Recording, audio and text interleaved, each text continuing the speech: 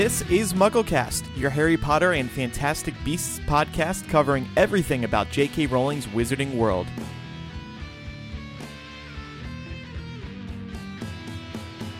Welcome to episode 298 of MuggleCast on our 11th birthday. We're recording Sunday, August 7th, 11 years ago today. We released episode 1 of MuggleCast on MuggleNet. By we, I mean none of the three people here today. Micah, Eric, and Gina are joining us. Hey, everyone. Hey. Hey. Very merry birthday to me. To MuggleCast. To MuggleCast. Very merry birthday to you. To MuggleCast. You. To MuggleCast 11. Congratulate us with another cup of So tea. MuggleCast gets its Hogwarts letter today. I think that's very fitting because we're talking about Cursed Child, Albus going to Hogwarts. Going back to Hogwarts. I like this. This is whole MuggleCast gets its Hogwarts letter year. This is awesome. Very poetic. Your voice sounds the same, Andrew. Oh, no, it doesn't. No. it doesn't. Welcome to MuggleCast episode 1, everybody. I'm gosh. prepubescent Andrew. Yeah. 11 years. God, that seems excessive. I don't know. It It's seems longer than I've insane. done anything. That's true. Except breathed, right? Like Except we've been for breathing that. a little bit longer. Except exist, yes. Yeah. Yeah, but just like anything else besides the essentials in life. Yeah. Yeah. It was Absolutely. interesting. We were making a post up on Twitter earlier this morning, and I thought to myself, Twitter didn't even exist when we started this podcast. No. We were talking at That is GeekyCon, actually. A lot of social media, all of social media really didn't exist. Everybody had to go to a fan site if you wanted to get news. You couldn't go on Twitter to get it. You couldn't go on Facebook. You couldn't go on Tumblr. You had to visit the sites. That reminds me. Well, we just had so much fun at GeekyCon over the weekend, though. We did. That felt like a really nice pre-birthday celebration. Yeah, Eric and I met a few listeners down there. It was nice meeting everybody who came out. Great hearing from MuggleCast fans, too. They're in person. We did not one but two leaky mugs. Yes, we did. We did. And also, Two? well, we did two. We talked about fandom, and then we talked about Cursed Child, with attendees. By the way, nobody showed up for it because nobody wanted to be spoiled. As soon as the panel ended. That was the weirdest thing. So what it was our Cursed Child reaction panel on the main stage, and there were like 33 people in the room. And this was the morning after we got the book at right around It was noon, 1:30. but So there was a it was good 1:30. 12 hours to read it. Yeah, and like 2 people in the audience had actually read the whole book, and 4 of the 6 panelists had read the entire book overnight. I was one of them who didn't, and I think Andrew, you didn't read it all that day either, but No, but you had seen it. I saw the But then the other 27 people in the audience had gotten the book with us the night before, but did not finish it all, but still showed up to listen to us talk reactions and spoil the whole thing. Also, I just want to give a couple quick shout-outs to people who went to the Hypable Cursed Child midnight release party in New York. Trisha came in from Maryland. Amanda, Alex, Shannon, Connor, Smith, AJ. Thanks to y'all for showing up. John, who hosted the event, said he met a few MuggleCast listeners there as well. Micah was not there, despite it being in New York. What the hell, Micah? I was in our nation's capital, so I apologize for not being there. Did you go to a midnight Doing release work. party down there? I did not. You're fired. I know. You might as well get rid of me now. I got the book, I think, Monday, delivered By Amazon? You did by the Amazon, thing? so I did not even have a copy in my hand at midnight. Which, looking back on it, I'm not too disappointed about. But we'll get into that. You want to speak Why to are we even the here? sign of the times? Amazon always brags about how fast you can, they do like 2-day shipping or same-day shipping. They do all this like really fast shipping now. In select cities, they were delivering it at midnight. Nice. I Wow. wondered. I thought they would be So more wait. on top of it with this. So you're telling me I live in close proximity to one of the largest cities in the world, and I did not get my book even delivered here? Well, you at had to midnight? order I thought like at least. at a certain time, and it was in certain cities. I didn't read up on it, but I saw they were No. doing it. I did pre-order it. I want to hear from somebody who writes in who's like, I was an Amazon delivery agent for somebody. I gave somebody their Cursed Child book at midnight. It's my job. It's what I do. That would be so fun. So Oh my god. But it's Today- interesting you bring that up though, because at least here I know they do Sunday delivery as well. So I was surprised that it took till Monday for it to show up. yeah. You were busy serving at the pleasure of the president, weren't you? So I guess it's okay to be a little distracted. Yeah, woe is Micah. So today we are talking about Cursed Child Part 1. That we are going to split up our discussion of the whole story into 2 parts. So right now, Part 1, and then later this month, Part 2. And then in the months to come, we will continue to talk about it because there's so much to talk about. We're going to try to focus on the bigger points today. I just did a reread, so I'm really excited to talk about it with you guys now. So I've read it twice. And one thing I think is important to mention that this is really discussing the book, the story, Yes. not the play, because 3 out of the 4 of us haven't seen the play, so I don't think it's fair to go into any sort of discussion related to that. Though, Andrew, you can probably make some comparisons Absolutely. and raise some good points. But I think just for those that are listening, it's important to remember we're discussing the story. I will Right. enhance And the this- discussion with tidbits about the stage play. But I mean, so unlike our Wormtaily episode 295, where Andrew had seen the play, but Mike and I had just read some spoilers, and that was it. Now we're all on equal footing. We've all read the play, including Gina, read the play at least once. Actually, I think it's closer to twice, 2.5 times. Mhm. So we know now what we're talking about. I can't cry at the heavens, but why, when I don't really know what I'm talking about anymore. This time, I know what I'm talking about. There will still be crying, but I at least now I've read. So, and I My think, biggest questions are how it looks for the stage show. Because I was cool with most of it, but I was like, how did they do that? Yeah, Gina texted me on release day, like, I have a question about this. And I the answered. stage directions are really cool, actually. I think the stage directions in the script indicate just how ambitious a project the play was. Yeah. Um, Well, so so that's that one. before we get to our discussion on that, a couple things, a couple quick news items, a Patreon update, and first, I need to brag about something. I want to get to this now because I am so impressed with myself. So the other day, a few days after the script book came out and everybody read it, 2 MuggleCast listeners, Kat and Miss Pez on Twitter, they alerted me to something fascinating. I predicted the big Cursed Child twist on episode 291. During our top 10 game, we were doing the Battle of Hogwarts would have been even worse if, and then we got to the end of it, and then this moment happens. Number 1, though remember there are 3 after this. Remember, number 1, if Voldemort... so the Battle of Hogwarts would have been even worse if Voldemort had escaped like he did at the end of Book 1. That one's from Michaela B. Yeah, it ended on a whole different cliffhanger. But then we would have needed an 8th book, so it would have been a good thing. Yeah. I guess so. Well, apparently we're getting that anyway, at least according to Barnes & Noble. Harry Yes. Potter and the Cursed Child, Voldemort returns. Voldemort's baby. Turns out, everybody, that Voldemort had a child. We never knew it, but he did, and that's who the Cursed Child is. Boom! Boom! Okay, honorable. Look at that, guys. Wow, Are you impressed by me? I'm pretty impressed. All right. So thanks to Kat and Miss Pez. I said that, like, not even thinking. I could tell the tone of my voice. I was just kind of, like, filling airtime. Little did we know. Quick Patreon update. Shirt forms are now live on Patreon. We want to know what shirt you want. We need to know so we can send you your shirt. So if you haven't done it yet, patrons, now's the time to go to patreon.com/MuggleCast, click on the t-shirt order form post, and fill it out, and we'll get you your shirt in the mail once you are eligible.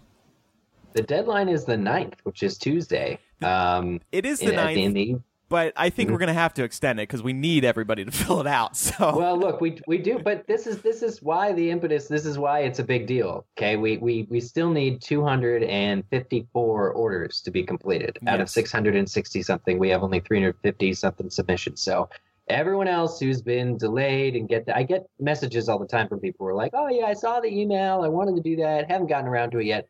Guys, come do on. it It's true. now. Do it now. Do it now. Please do. Order your shirts, everybody. And also, new round of album art ships Tuesday. Excellent. Okay, couple quick news items because we want to jump into our Cursed Child Part 1 story. So J.K. Rowling went to the Cursed Child opening night gala, and she said something interesting. She said, Harry is done now. This is it. Harry's story is done. What do we make of this? I'm sad it's the last story is so mixed in reception. Yeah. That's my holdup about this. So here's what she said exactly. She said, no, he goes on a very big journey during these 2 plays, and then, yeah, I think we're done. This is the next generation, you know? So I'm thrilled to see it realized so beautifully, but no, Harry is done now. It's significant because J.K. Rowling had previously said, never say never, I may write another story. But this seems very definitive. Right.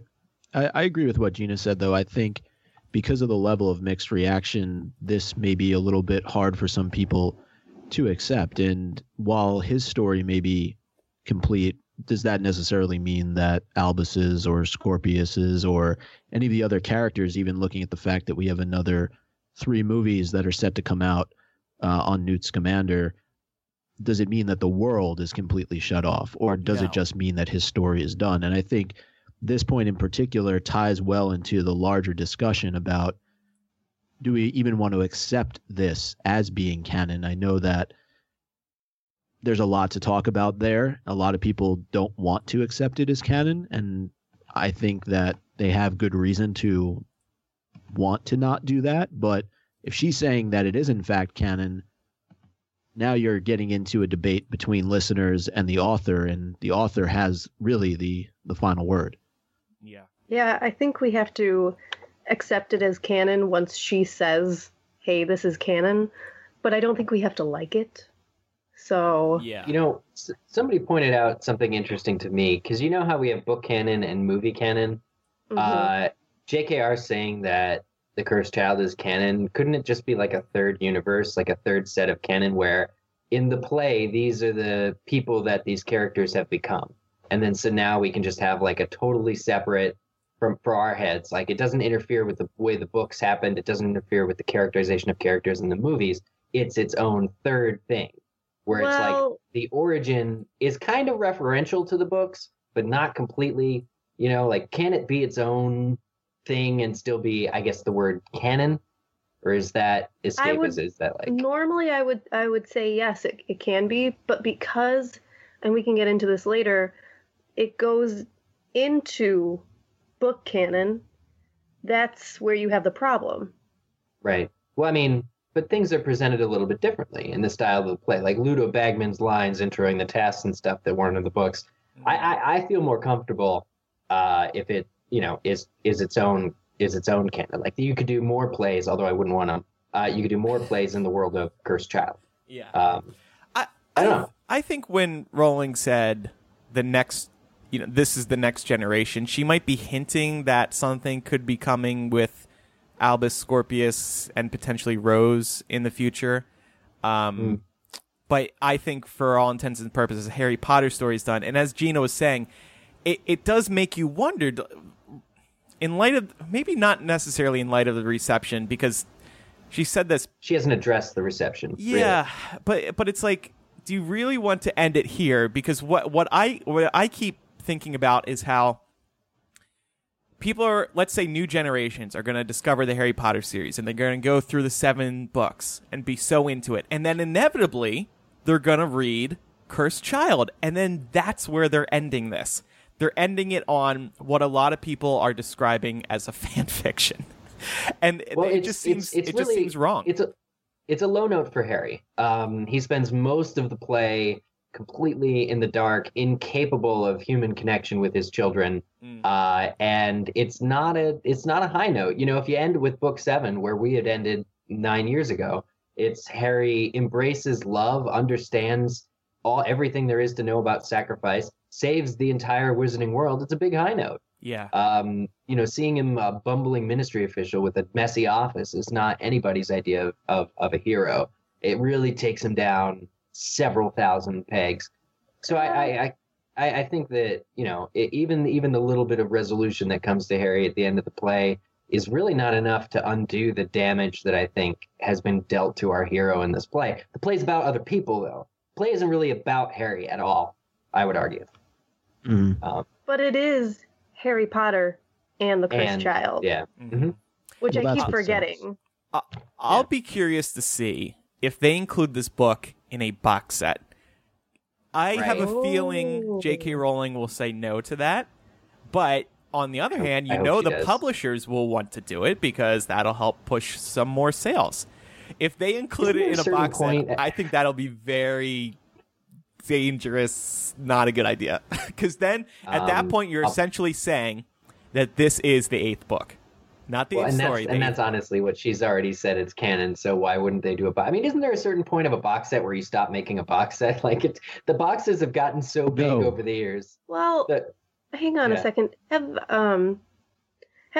they said like this is not the 8th book? Didn't they make that distinction before? they've Yeah. said story, and they've been using story because they know if they say 8th book, it would be perilous. People would be angry. Yeah. At least Okay. maybe there's some legal ramifications Because as well. Maybe. Now I'm thinking it's hard to say it's the 8th book. It's not the 8th book, but it's canon. That seems contradictory to me. Yeah. Well, it's also not a novel. But I think what Yeah. they'll end up doing on a box set of all 8 books, they'll say all 8 stories in Harry's universe. You know, they'll begin calling the original books stories too, just so they fit better with Yeah. the 8th one. Maybe there'll be a box set of all 12 actually, or all 11: the Fantastic Beasts and Quidditch Right. and Beetle. I was just going to say we'll have to keep an eye out for that when Fantastic Beasts comes out again in book form. Yeah, I was just going to say, well, don't forget the Fantastic Beasts script book they're doing as well later this year. Oh, that's So, right. so maybe they'll put Fantastic Beasts and Cursed Child together, like the script collection, the Harry Potter script collection. I think they're Oh, gonna start. you They're know gonna start what? working on a new box set. I bet that Andrew, I think that'll be a thing. And I bet Yeah. they will also have they'll have 2 box sets, a Fantastic Beasts book and Quidditch Through the Ages new box set and the 2 scripts box set. Yeah, And aren't they And, extending? and a new 7 books box set. Aren't they extending Fantastic Beasts, the book, to a longer book to include Beasts from the film? Did we they read are that somewhere? re-releasing it early next year, so we'll see what's Okay. in that. I think it has a new foreword from J.K. Rowling, they said, and some other things. AKA Dumbledore? Yeah. Yeah. Probably with edits about Newt's time at school. Yeah, exactly. Still so curious about And- that. Probably some photos from the movie Yeah. of the creatures. And That then would be don't cool forget, enough. they're also re-releasing Cursed Child, the definitive edition. That's coming out early next year. What does I'm- that mean, though? Yeah, So- Andrew, how different was what you read Not at all. from what you saw? Not Okay. at all. So actually, I talked to somebody who would know, and apparently this version of the script is very early. It's from early June, so right around when I saw it. So the definitive edition is supposedly going to include some changes based on what they learned during rehearsals, or during the preview performances. But I'm also imagining like it'll be printed. Maybe it'll be printed like on glossy paper, or maybe there'll be some forward by J.K. Rowling, or maybe like a character guide. I don't know. They got to add a bunch of stuff. A 10-page long apology from J.K. Rowling, John Tiffany, and Jack Thorne. God. You know what? It just occurred to me, actually, joking aside, one of the MuggleNet staffers, Mary, is at Cursed Child today. Since it's publicly open and she actually read the whole script first, I'm going to ask her directly what has changed. Yeah. Because obviously you saw the very first preview, Andrew, the very first. So if there was ever going to be a version live that fits the book perfectly, it was the one you saw. But now Right. that it's opened, officially opened, and it's been open for a week, and presumably they've stopped making changes, I really want to pick her brain about what exactly was changed. And I want to find out, and I'll report back. Okay, sounds good. So let's move into One our thing that I just wanted to touch on, and it may help kind of just lead into the overall discussion that we're going to have, is going back to Eric's point about how this book doesn't really feel much about Harry, even though it's called Harry Potter and the Cursed Child. And Andrew, I think you and I may have texted about this a little bit, part of the overall issue that I have with this book is that at its core, it's very difficult to understand where this relationship between Albus and Harry went so wrong. I mean, you're kind of immersed into it right at the very start that there's clearly something amiss between the two of them, but I think you don't really get the fundamental understanding over time, like maybe you would if this was a 7-part series, as to why it is that these two just don't seem to get along very well. Yeah, that's a great point. I think, and I'm sure we're about to get into this, but I think that their relationship is typical of a teenager and a dad when the teenager starts to rebel and you just don't get along that well. Yeah, but your son isn't going to go back in time and try and Just to spite change you. the course of history just because he's pissed at you. My son doesn't have a time turner. No, he did. That Albus, you know of. Albus didn't do that because he was pissed at him necessarily. He did that because he wanted to do something good. He was bad in Hogwarts. He couldn't get his broom to come up during Quidditch broom lessons. He couldn't do I have trouble spells. getting my He wanted to broom to find come a up. purpose. He wanted to make an impact on the world, and even though he didn't want to follow in his father's footsteps, he did anyway by going back in time to Goblet of Fire. Anyway, let's get into this now. So obviously there's a lot to talk about. All of us have just reread it. I got through part 1 pretty quick. I started rereading it last night, and I finished it this morning. I do love how easy it is to get through this in script format. So we have a bunch of points we're going to try to tackle today. And then, like I said, our next episode is going to be part 2. And then after that, we'll go back and discuss whatever anybody wants in the episodes to come. So you all ready? Ready. Let's open our Ready. books to page 1. So Or 7, actually. Doesn't it start on page 7? yes, It's very it magical. does. Yes. Aw, I didn't even point, notice that. Only Eric would say something so random like that, but actually that has purpose. So good call, Eric. So let's start with 19 years later. This is the epilogue scene. We're essentially picking up right where we left off in Deathly Hallows. I wanted to discuss some canon that we learned straight off the bat. First of all, we hear that Ron is running a Weasley Wizard Weez's shop, even though there's no mention of George doing the same. Does Ron seem like a businessman to you guys? He doesn't really to me. Not this version of Ron. I think I wouldn't say businessman, but didn't we know before this that he helped out in the shop after the think- battle? I think Joe said that. Yeah. Oh, Because Fred and George had that assistant, blanking on her name, Victoria or Precious or something. I'm going to look it up. Precious. It's Destiny, or I'm going to look this up. Oh, wow. We just used it in well, it. while you But look anyway, that up, but then though- Ron helped. Okay, go on. One of the things that struck me about Ron's character is that all of a sudden he's apparently a comedian, which I don't really remember him being much of one in the series. So this is all news to me. I mean, Albus talks about it a couple of times, how funny Ron is. Was Ron funny? Like, did I miss something? Okay, I will defend this because I was waiting for this. I will defend this until the end. I loved this character addition evolution. I loved it. It made total sense in my head I agree. because to me, Ron had to start helping out at the joke shop once Fred had passed, and he knew, especially for his mom and George, that they needed funny. They couldn't just be sad all the time. Like, there was a time and a place, and I think he took it upon himself to pull especially those two and then the entire family out, and he just developed this like sense of humor. And I see a lot of throughout the book, I see a lot of Arthur in him as well. I see Fred and Arthur in this adult. There is a goofy dad precedent in the Weasley family, and that would be Arthur. So there's that. I also saw it mention someone because I personally feel that Ron is a caricature of his former self. There was a lot more going on to Ron Weasley in the books than ever translated into the film, and this feels more like movie Ron grown up to me. But I read I've been reading a lot of articles and a lot of criticisms or critiques or responses from people, and one of the fans, and I forget it where I found it, but they're just like, it's actually a mark of bravery to continue to tell jokes through tough times. And so they really saw the Gryffindor and Ron through the fact that he's still just like such a jokester. And I don't know how I feel about it, but there you are.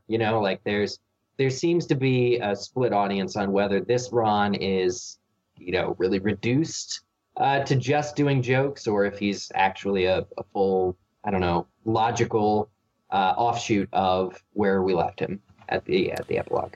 I think two things. They needed a comic relief type of character, so I think they gave him a lot of funny lines like this for this specific reason. And also, it speaks to Ron's confidence and where he is now. Ron was not this confident in the original series, and now you see as he's an adult, he's married, he has kids, he's happy, and he's grown up to be very similar to his brother. So I think it falls perfectly in line with his character, and I like to see this confident Ron.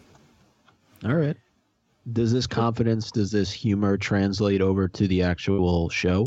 Yeah, I think it does. And again, maybe that's why I'm arguing the comic relief point here, because he does get most of the laughs during the play on stage. Mm-hmm. So people, instead of laughing at him, as many would do in the series, they're kind of laughing with him. Right. Is that fair to say? Right. Something else we learned during the scene is that Ron thought Ginny could head into Slytherin. And apparently, according to Ron, Fred and George kept books, meaning like bets, on these characters and where they would be sorted back during the original series. So why would Ron actually think that Ginny could head into Slytherin? I don't buy this at all. I buy it. To me, I buy it. I thought it was You're all wrong. I thought it was a little nod to the Chamber of Secrets, like with Ginny getting tied up with Tom Riddle. I don't think there's anything to indicate in 10 or 11-year-old shy Ginny that she would ever be a Slytherin. I like for her brothers even to say that is like, we thought you might be in Slytherin. There was nothing about her that screamed ambitious or cunning or anything. I think she was and is ambitious. I think the fact that at 10 and 11 she could keep pace with her, what were they, 14, 15-year-old brothers? What were Fred and George? The fact that she could keep pace with them and go along with their shenanigans, and I think they saw more in her, and they saw a little bit of Slytherin in her. Not that she everyone thinks Slytherin's just bad, but I just think they saw a go-getter. So see, this is where me, like right on page 8 or 9, is where me and the play start to have issues. This reference is thrown in here specifically to foreshadow Albus's sorting into Slytherin and not Gryffindor, right? You have a family, you have parents who are both in Gryffindor, and then he's put in Slytherin, and so Ron's saying, "Oh yeah, Ginny, we thought you might be in Slytherin." Oh, really? And it leads into, that is totally there. Like they're really being careless and just like throwing things that we make sense of because we've grown up with the books, but like it's forcing us to rethink the existing canon, forcing us to rethink the existing 7 books, and that pisses me off. And so this is one of those moments where I asked myself the question: was this written by J.K. Rowling? Is it something that she included into the script, or was it something that was just in the mind of either John Tiffany or Jack Thorne, and they thought that they've always considered the fact that Ginny could potentially be in Slytherin, so why not just write it into the play? It's the throwaway line. You don't even need it. You don't even need it in this play, but it's there, and it's just like, it offends me. I'm sorry. I think it's the first of many moments. The goofiness of the Weasley twins and Ron. Like, the keeping books thing, that's definitely a Fred and George thing, so I think that's why it got brought up. Yeah, well, actually, keeping keeping books reminds me of Fred and George's bet. Remember, people thought it used to be a rumor that they had a time turner in Harry's 4th year because they predicted the successful outcome of the Quidditch World Cup. Remember, with Ludo Bagman and betted? So there is that as well. That kind of reminded me of that, and that was very interesting while reading Cursed Child to remember that. Speaking of foreshadowing, at page 17 in the U.S. edition, by the way, I think it's 2 pages off in the UK edition, we hear the first rumors of Scorpius being Voldemort's son. And when I first heard this in the play, and I imagine people who were reading it got the same feeling, it was shocking. But at the same time, you knew it couldn't be true because they wouldn't introduce such a big twist at the very beginning. Like, if it led to this actually being true, that wouldn't have been much of a surprise from a storytelling perspective. But what it does do, I think, is prepare people for the big shock to come. So, like, they're introducing this twist to kind of, like, get people's toes warm, so to speak, and then when the Voldemort Bellatrix thing comes out, then it's like, oh, okay, that's not... It's still completely shocking, but it's not as shocking because they warned us that something like this could be happening with a child of Voldemort. Can somebody explain to me, though, how this would even be possible for Scorpius to be Voldemort's son? So, well, it's explained in the book. It has to do with time turning, right? Yeah. Yeah. The theory is that Draco and Astoria couldn't conceive. So Draco sent his wife back in time to sleep with Voldemort, and then I guess had a baby. Then she traveled back in the future and had a baby. How does this rumor even get started? I think that defies the laws of time, though. How does this rumor even get started? Where is the natural, coming from the 7 books, where is the natural origin of something this ridiculous, this preposterous, this absurd to exist in present day? And it's thrown out, again, casually. Oh, I get taunted because people think I'm the son of Voldemort. It did seem random, but enticing. No, I didn't feel it was enticing. The thought of, like, a 15-year-old girl going after Voldemort who never wanted to be touched. I mean, I'm sure it was when she was older. I'm sure it was when Astoria was older. The thing with time is you can go back. Oh, yeah. Like, you go back to any time. I forgot. Either way. But and then it would make it so it's not Draco's son, and like, gosh, I struggled to find words to even adequately like humor this possibility of this rumor. Here's something from Kayla, one of our patrons on Patreon. Question: how is there a rumor that Scorpius is Voldemort's son if it is universally accepted that the Time Turners were all destroyed after Order of the Phoenix? And if it wasn't universally accepted that all the Time Turners were destroyed, then why was everyone making such a big deal when the Ministry found Theodore Knott's Time Turner? Scorpius's age doesn't line up with the timeline. The whole rumor makes no sense to me. Thank you. I think people just wanted to crap on the Malfoys. Yeah. Well, and it is also mentioned in part 1 somewhere that there have been rumors time and time again that Voldemort did have a child. I mean, right. If we're considering this all canon, then the Wizarding World's a big place. I would never have been convinced that all the Time Turners were truly removed, though I do find it silly that 2 ended up being conveniently available to the characters in Cursed Child. And we'll talk more about the Time Turners in a little bit. One that only lasts for 5 minutes. Right. I think that it's reasonable to assume there would be a rumor at some point that Voldemort had kids, right? Like, you begin to speculate after a big war, like what if Hitler had a secret child? Right, because you want to make sure that his family line is truly finished. Yeah, you want to make sure that the evil cannot return. Mm-hmm. So I get the idea that there would be a rumor or several rumors in sort of the general sense, but specifically a rumor that Draco Malfoy sent his wife back in time to have Voldemort's child. I don't understand how that sort of thing can even like perpetuate, but also the fact that where all of the 11-year-old first-year students at Hogwarts know about it and are picking on Scorpius for it. I don't get it. It's not quite connected. But It's, it does make sense from the perspective of Albus and Scorpius both going through the same type of thing right now. It serves as a way for them to bond. Both of them have this parentage that haunts them, potentially. For Right. Albus, he's haunted by his father's success. And for Scorpius, he may be haunted by the fact that he actually is Voldemort's son. I think later in the book, he actually starts to believe it, doesn't he? He says something about, sometimes I think maybe I am, or I can't remember what it was exactly. Yeah, it's interesting. Yeah, they definitely didn't pick the most like grounded way of showing that Albus and Scorpius have a lot in common, but that's just a choice they made, But this rumor, I think, from the outset, really just shocked me and stunned me, and of course, it just causes a certain reaction that is not at all favorable. Who knew that Voldemort was such a player?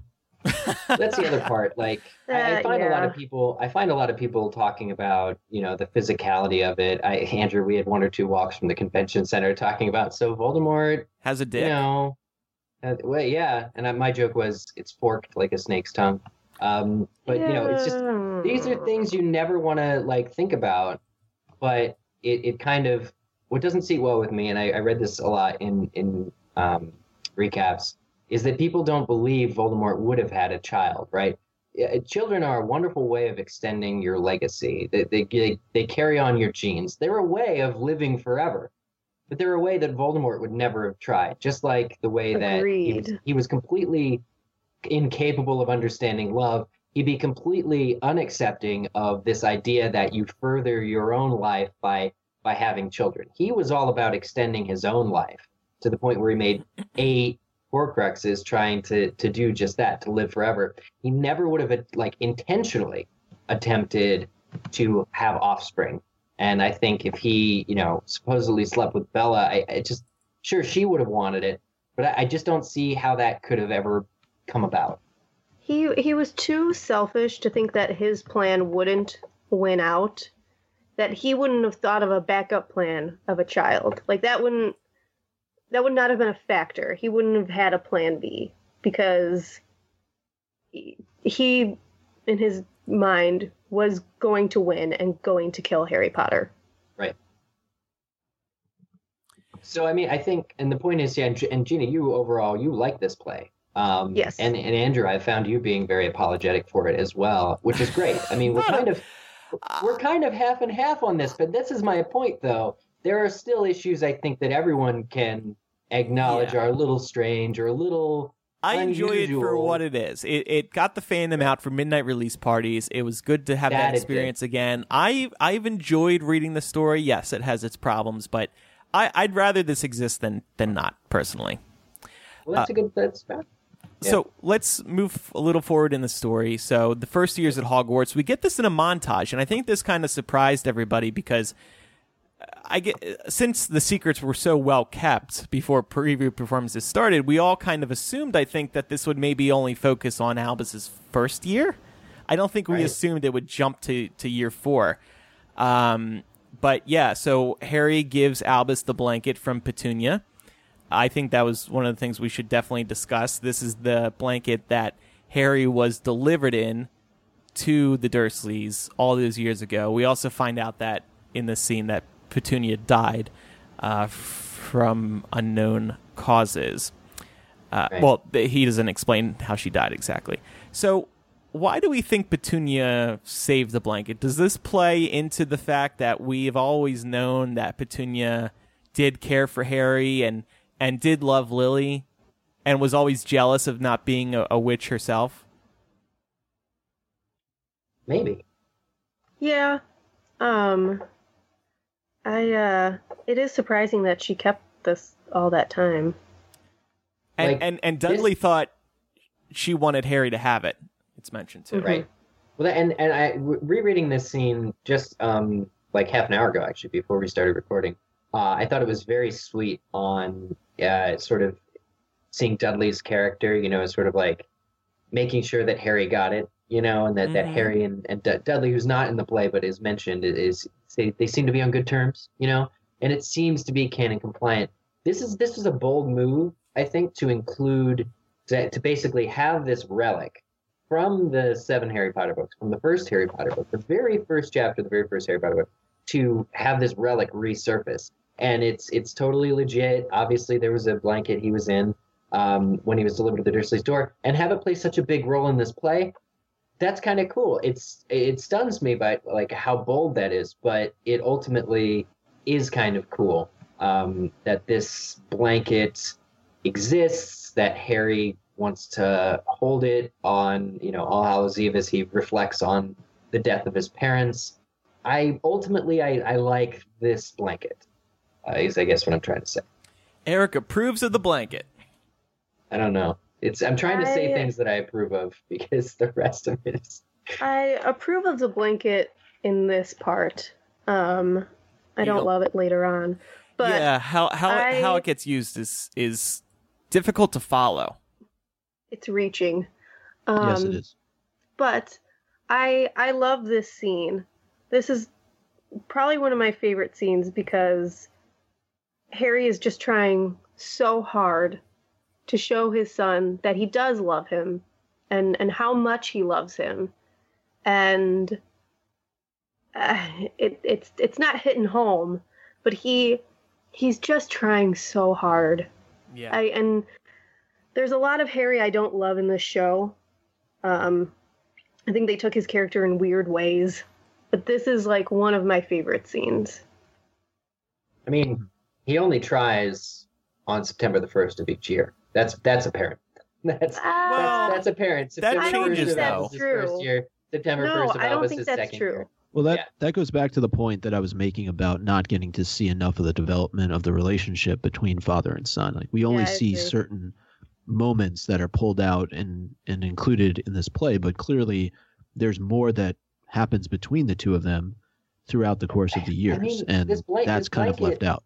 This blanket is year 4. I mean, for crying out loud. Let's go back really quickly just to year 1. Albus is stranded on the Quidditch pitch or wherever it is they're doing broomstick training, and he can't get his broomstick to come to him.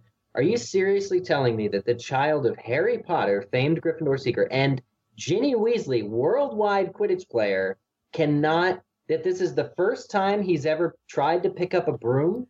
Look, I mean, if we people go back have to what broom the Weasleys... dysfunction. That's why there's Cialis. No, they don't. Not this child. There's 2 reasons. 1, blood. Okay, remember how Harry? It was the one thing he was good at, but it came naturally to him because of the blood in his veins. Like we assume, because James was such a good seeker. So there's that. There's also just the idea that what do you think these kids would be doing the first 11 years of their life before Hogwarts? I think the son and the daughters of Harry Potter and Ginny Weasley would be the same way the Weasleys grew up doing that. Albus would have ridden a broom hundreds of thousands of times before the first broomstick lesson, and I call bullshit. Frankly, I call bullshit on Albus not... I understand how it serves as a story. I understand, he's different, he's the Slytherin Potter. I get it. But in the way that they chose to do that, it doesn't work for me at all. It doesn't make any sense That scene was when I first... maybe the second, but it was when I was like solidified in my theory that he was the cursed child and he was actually Voldemort's son.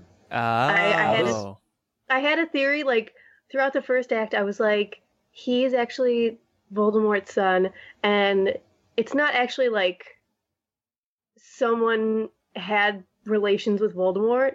I had this awesome theory that because Harry had been part of a Horcrux, and Ginny had also had Voldemort in her at one point, that melded, and we got Albus Severus as a Voldemort. So it skipped a kid, so James was born. I didn't factor in the skip a kid, but somehow... No.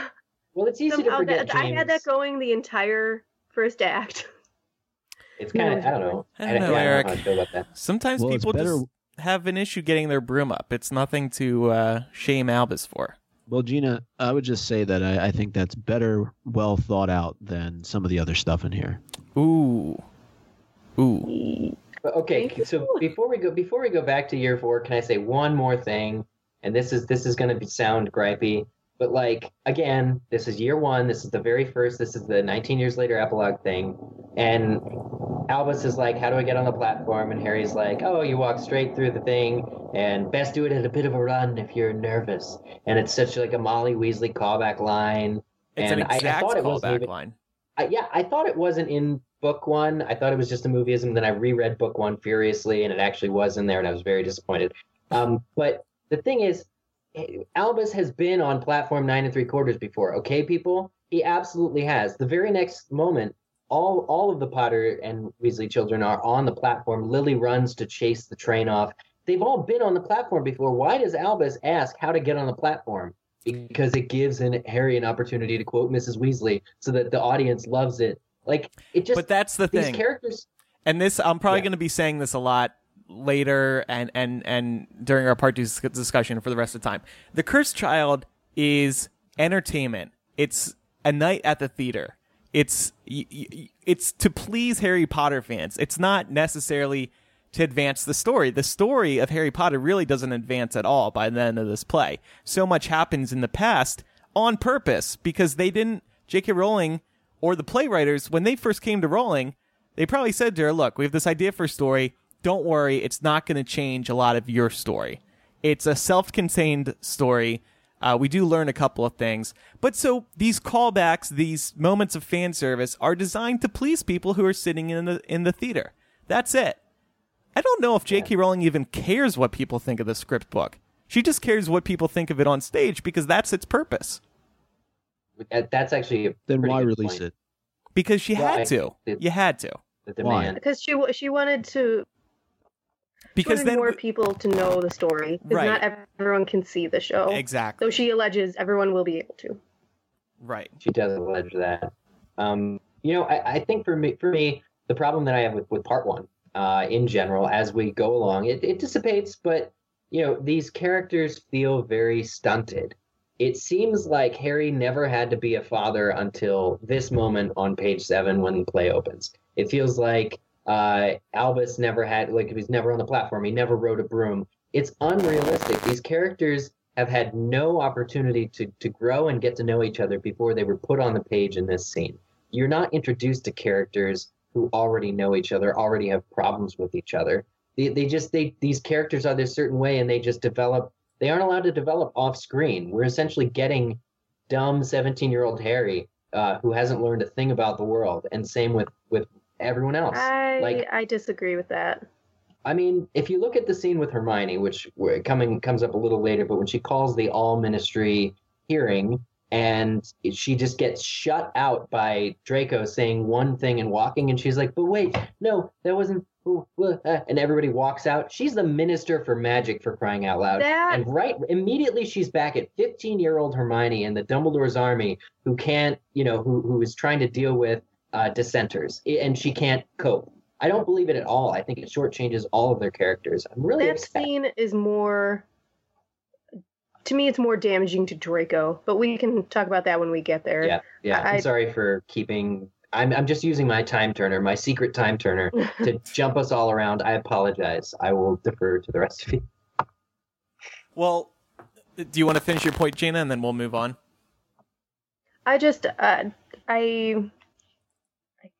We have to get there when we get there. Okay. But I remember that because I just reread that scene. Like, I remember thinking, Draco, you have absolutely learned nothing. And I felt like in the prologue of 7, like, it seemed like there had been a resolution between Harry and Draco off screen. And throughout this entire play, it just shows that never happened. The relationship is strained. The relationship is strained because of this rumor, which shouldn't exist, which should never, Right. And Draco specifically asks Harry to do everything he can to squash the rumor, and Harry doesn't seem willing to do it. Because it seems disingenuous. No, I was thinking about this while rereading this. I think because if they were to squash it, then it would validate it. I think that's what Harry says, and I agree with him. That's what Harry says. But I agree with Harry because what are they going to do? And I think Harry also mentions at the scene that these rumors come up every few years, so they're going to start addressing them every few years. And does the Ministry claiming that these rumors aren't true, does it actually solve anything, because guess what? They ended up being true. They did end up being true, but this shows that how bad Harry and everyone else in the entire world is at their job. Because this rumor wouldn't exist if we had sort of a leading force in the Ministry who actually immediately following the end of of Voldemort's reign of terror, the end of the Great Wizarding World War, the Battle of Hogwarts, actually looked into and investigated to make sure that this stuff couldn't possibly happen. There's a lot of high expectations I have for what wizards in the Wizarding world would have done immediately following Voldemort's downfall at the end of Book 7 that don't pay off in this play. People are still able to sneak into Hogwarts who don't belong there, like Delphi. People are still you're able to break into the Ministry of Magic minister's office with Alohomora. Hello, Hermione. You've used this spell to get into locked doors before, and Scorpius is able to Alohomora to get into your office. Yes. These characters are unforgivably stupid. Let's jump there once we actually not go there. Yeah. Okay. Because I wanted to They talk have about not something, been able to learn. Andrew. I think that you put in this document about the line, "I wish you weren't my son," which Harry speaks kind of at the end In of this this blanket scene. montage, Yeah. when he's talking with Albus, and it gets heated. And look, I can understand the fact that Albus is maybe a little bit too naive to appreciate the value of what Harry is giving to him in the blanket. And when he looks at the fact that his brother got the invisibility cloak, his sister got something cool as well, which is escaping my mind right now. But The love potion, this no? does She got fairy wings. Oh, fairy But I wings, oh, also- yeah. fairy wings. That's right. Which was weird foreshadowing, Which I I'm, thought. I but mean, I'm anyway. not entirely sure Albus would want those, but the point being that I don't foresee this as something that Harry would say to his son. And I agree with, you said a lot of people have said this. There are moments throughout the course of this act, this part, and even the entire play, that just uncharacteristic Harry Potter. Yeah. His conversation with McGonagall, which we can talk about, where he treats her like absolute shit. Oh my god, that scene. And- These moments, again, I get it. He's an adult. People mature. They develop different personality traits over time. But I can never see this character saying to one of his children that he wishes that they weren't his own. And can you explain that Okay. further? Why? Because everybody is saying this. I think this is the one major sticking point. Oh, can you explain And why you think I Harry have a defense for wouldn't- this after Micah. Okay. I have a defense for this. But Micah, go. Because he was orphaned. I mean, Yeah. that's what jumps to my mind first and foremost. He lost both of his parents at a very young age. Why he would ever turn around to any of his children and say that he wishes that they weren't his own, Yeah. just given who he is and the story that we read about him for many, many years, that this to me is not Harry. That's Not even almost fifth year something Harry. that you could expect coming through if he still had parts of Voldemort inside of him. Right. So Gina, what's your defense? Micah, to me, you hit it on the head. Harry was an orphan. Harry went to Hogwarts with nothing. He had nothing for 11 solid years of his life. And even when he was at Hogwarts, Harry said this, and it took a while. It took a second and third time reading this scene again to get it. Harry says this because he doesn't understand his son and somewhat of the ungratefulness that he has. Not that his son is spoiled per se, but the things that Harry appreciated at his age and the things that Harry loved and the kindness that he received from others that he thought was like the greatest thing ever, his son doesn't give a crap about. And that's why Harry doesn't understand how his son could be like this. His son could just be so nonchalant about the world. I do think this scene really serves. I think I can see what John and Jack were trying to do with this, which is to bring out the inevitable confrontation that parents always have with their children. Your children will say things that completely disarm you, completely and utterly reduce you to the very core of your being. and cause you to lash out and cause you to think really unhealthy thoughts. I think that could probably be said about like all children and their parents at some point. This is the scene that's designed to represent that. This is the scene that shows that no one can hurt you more than the ones you love, than the ones you're the parents of. So I get it. I get that the scene serves that's at least the purpose that I believe the scene is serving, to really reduce Harry to like just the bottommost form of himself. I don't agree he would react this way. I think I'm with you. I think that ultimately a lot of these parenting issues that we're seeing the trio have should have really have been nipped in the bud. It's done a disservice by the fact that all of a sudden we're in year 4, but he's now the parent of a 14-year-old in Albus and a 15 or 16-year-old, depending on how old James is. He's had 16 years to get to know his children, and Ginny has too. And they've ultimately they've failed. This is what I'm talking about when I say stunted growth. These issues with Albus's very nature conflicting with Harry's would have realistically been resolved years before Albus ever went to Hogwarts. Well, or in the first year. Think about this, Eric. Sidebar to another podcast we've been on, another Hypable podcast, Resistance Radio, where we would discuss Kylo Ren and how he turned out by his parents, Leia and Han. They were both so they were that they were absent. Both Harry and Ginny have been, she was a Quidditch star and now she works for the Daily Prophet. He's been a ministry person, kind of trying to blend in with society and not get gawked at the entire time. So the theory being that maybe this is another Kylo Ren situation where they were too busy to be helicopter parents that they missed out on a lot. Well, I just don't see that for Harry and Ginny. But doesn't it say that towards the end of part 1 here? Probably. It's brought up that Voldemort, that Tom Riddle turned out bad because nobody ever took him out of the darkness. Albus needs somebody to take him out of the darkness, and that's what Harry realizes. So that's why Harry starts protecting him. So kind of the same thing with Kylo Ren. I mean, can't believe we're talking Star Wars now. I know.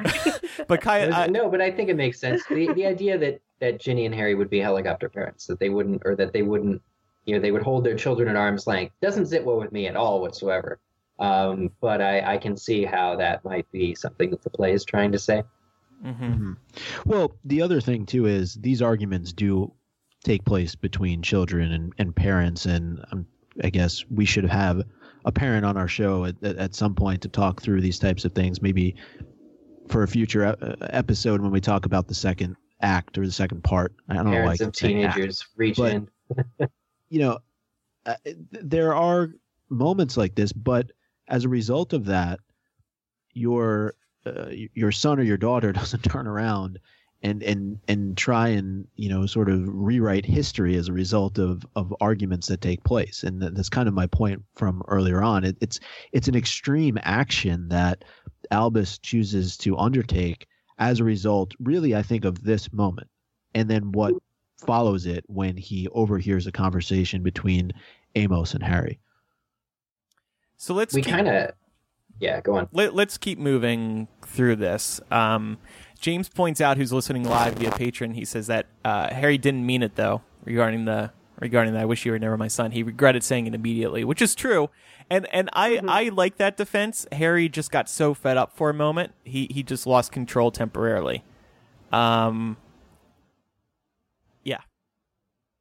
I don't know. Is that an excuse? Not necessarily. But I think it is something to take into consideration. Yeah, I think one of the other unfortunate casualties of this play is Ginny's character. Ginny in the play, and I just reread the entire part 1 this morning. Ginny exists to call scorn on Harry's bad parenting. Like, it's almost as if it makes Harry's terrible parenting decisions okay because Ginny's able to make a drier than dry, says the stage directions, joke about how terrible he is. And I'm not quite okay with that because parenting is also it's a two-way thing, and Ginny also raised this child to dislike Harry, to dislike, what does he say in year 3 before this scene? I don't like Hogsmeade because it's got Hogwarts students in it. Like, what the hell? You're raising a sociopath? Like, these are red flags that should have been called up way before. I hate to make the same point over again, but I find it really interesting that both Harry and Ginny would allow the situation to degrade this far, and that essentially Albus would be going off to school in his 4th year, about to embark on this dastardly journey, without sort of knowing that his parents love him. I find it so much of an error. Nanette, who's also listening on Patreon, she says, I'm a parent. My oldest son is 15. I say things to him in anger that I ask for forgiveness for. And you know what? I actually remember one time my mom and I, when I was a young kid, she got really mad at me. And she once told me to go to hell. And then, of course, she regretted it later. But, like, these are just the kind of things that happen as a parent. And I'm sure if I asked my mom about that now, she would be insanely regretful. But you just get in these heated fights with your parents sometimes. Anyway, one more thing about this blanket. I thought this was a nice little bit of foreshadowing. Harry says he wants to be with the blanket on Hallows Eve. He says that could be good for the two of us, end quote. It does end up being good, just not in the way Harry expects it. They do end up being together on Hallows Eve, but in the 80s. So I guess the crux of this story really takes place, rather than it being a year of Hogwarts, it's essentially the future only ages 2 months, right? Because it's like from September 1st to October 30, because it has to be October 31st in the future in order for Harry to see the message and go back in time and stop Voldemort, or stop Delphi, right? So it's like, or it's 3 years and 2 months. I'm trying to figure out. My brain is fried. No, because Harry has a time turner that can go back to any point in time. It's not limited in any way, shape, or form. At least that's the way that I understood it. Oh, right. Yes. But he can't see the message on the blanket until after he goes into Albus's room on Hallows Eve to hold the blanket. Right? Like, and that's the future most point in time we see the play. I guess it's more of an Act 2 question. Yeah, let's save it, because I'll need to reread that. Yeah, I'm confused, yeah. So moving on to the Delphi and Amos visit, this is when Albus starts to find his purpose. He overhears Amos asking Harry to use the time turner to bring back his son. And when you hear this, I remember watching the scene in the play and just thinking, like, it was becoming increasingly apparent that this story was actually going to have a heavy focus on Goblet of Fire, which I found so interesting because J.K. Rowling has always said that this is the book that she was rushed to go through. So in a way, she was rushed to complete because she had set a deadline in advance. And then remember, after that, she was like, all right, publishers, I'm writing these books at my own pace. Yeah. I'll have it when I have it. Don't rush me. So she has said that that's the one that she wishes she had spent more time on. So I thought it was interesting that would be the focus of this. In a way, it's kind of like, I hate to say this because nobody will probably disagree, but nobody will agree. But it's kind of like a way for her to spend more time on the story she didn't get to spend enough time on, but not to improve it. Because this doesn't improve Goblet of Fire. The implications that come out of this, like Cedric's character and stuff, leave me grateful that she didn't elaborate more in book 4. I guess is what I'm saying. I think it paints a really dangerous, sort of non-compliant version of the future, of the past for me. But it is interesting that it has such a book 4 focus, and this is the very last thing I think the audience must have been expecting watching it, or many of the people who hadn't spoiled themselves in reading it, that you would get almost. Wait, how do you say it, Gina? Amos? I say Amos. I say Amos, too. We argued over text. I was like, why did you say it like that because I just listened to the Wormtaily episode because I was avoiding spoilers. Mm-hmm. And I listened to it over on Saturday, and I was like, why did you say Amos? Was it Amos or Amos? She's like, Amos like apple, everybody, rolling like bowling. And I'm like, I don't... No. I said Amos like attic, rolling like bowling. That's not the same A sound. Anyway, it's... Almost. You too. Just blame my Chicago accent. It's fine. Whatever. I'm gonna say Amos. I apologize to anyone who's offended by that. Amos Diggory shows up it just seems so out of the blue that like, and look, I'm not trying to say the grieving process ever ends for a parent losing their child, but like 25 years is a long damn time to like have this regret. But wait a second. And then It wasn't he being confunded by Delphi at this point, so you really can't blame him. Well, he was confunded apparently, but not imperious, which is a problem that I also, because like there's a moment of clarity. It's a part 2 thing, but it's the very few seconds when they approach Amos before he knows what's going on, and the character gets across where Amos still dislikes Harry and still thinks that he caused his son. He still blames Harry for his son in the very few moments before he realizes what's going on. So this confused me because Delphi casts the other 2 unforgivable curses in this play with flying colors, and she can fly with flying colors.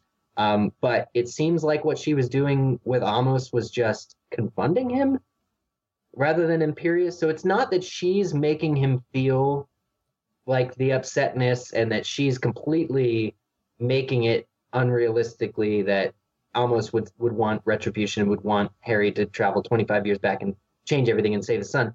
It's actually like, that's partly true. Like that's actually probably what he kind of almost wants. And Delphi is just there to like push it along a little bit. Okay. Yeah. I don't know. I don't think there's real confirmation either way, but that certainly makes sense how you're presenting it. But yeah, so there's that scene, and that's where Delphi first meets Albus because he's listening on the stairs, and Delphi is there with Amos, cookies, cream, whatever, however you pronounce it. so she's kind of a Tonks introduction. Did you guys get like Tonks at all with Delphi? I guess seeing the play might be a little different. She's like, "Hey, how's it going? I used to be a stair listener. What's up, kiddo?" It's kind of like friendly. Very quickly tries to insert herself and make herself look fun and cool and young and hip. Yeah. Just like I do when I go to parties. Like, hey guys, I'm young, cool, fun, and hip. Please believe me, somebody, anybody. She kind of, go on. Something interesting I just looked up really quickly because I never feel like it's coincidence that J.K. Rowling names anybody a certain way without their having purpose. So the name Delphi comes from the Greek word Delphis, which means womb. So I just thought that was interesting. So all Delphis are conceived in a womb. Is that what you're saying? Well, just given I know that we find out that she is Voldemort's child later on, that her name means womb. Yeah. It should have been a hint. This reminds me, I meant to say this earlier. I'm just saying, snakes have 2 penises. That's a fact. Just saying. Moving on. Just saying. Delphi, I actually love that, Micah, and we also know. Do you love my fact? Your fact is, I like my forked penis joke better, but okay. Yours is a fork does have multiple prongs, so yeah. So maybe we're both right. But Micah, the origin of the name Delphi is great. I also like because we know that it's an alliterative name, Delphi Diggory, the way that Helga Hufflepuff and everybody else is.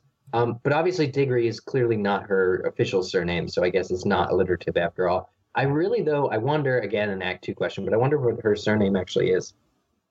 Like her real surname. Yeah, they never answer that. It would have to be, who was the servant? Was it Raoul, like, that raised her? It would probably be Raoul. It wouldn't even be Lestrange. I mean, honestly, wouldn't it be Gaunt? Yeah, maybe. Yeah. Well, maybe that's why they don't answer it, because it's like, in J.K. Rowling's head, it's just because of her upbringing, it's a bunch of things. And in the book, they're not going to write, like, Lestrange, Gaunt, Diggory, Riddle. Yeah. I don't dislike Delphi from the outset. She actually reminds me of Tonks, and I think it's kind of cool in that way, the way she comes across. But I think it's very interesting getting into sort of like the later part of Act 1 and going into Act 2, like, to talk about, and this is obviously like a big play thing too, like what her plan actually is and if it gets derailed or not. Because she needs to convince Albus to retrieve the Time Turner from his Aunt Hermione's office and to get it to her. and then from that point forward, it becomes almost about something else, right? Because Yeah. they're stopping Cedric Diggory, but I think at this point it's just a ruse. Like I don't think she actually wants to affect Cedric Diggory's life at all, but she's figured that this might be a good way to play on Harry's guilt and to kind of secure the Time Turner for herself. Right. Like, Again, I think- Cedric's a spare.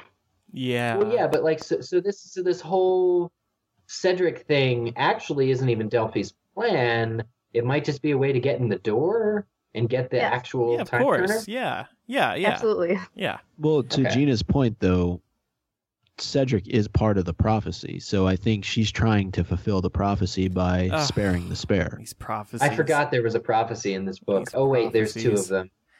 So Albus starts to realize that this is his way to have some purpose, to do something helpful, and he's unsettled by the spare thing. So on the Hogwarts Express, as they begin their 4th year, Albus talks Scorpius into jumping off the train to go see Delphi, and then from there go to the Ministry. So what happens is this was one of my favorite scenes, maybe maybe single most favorite scene.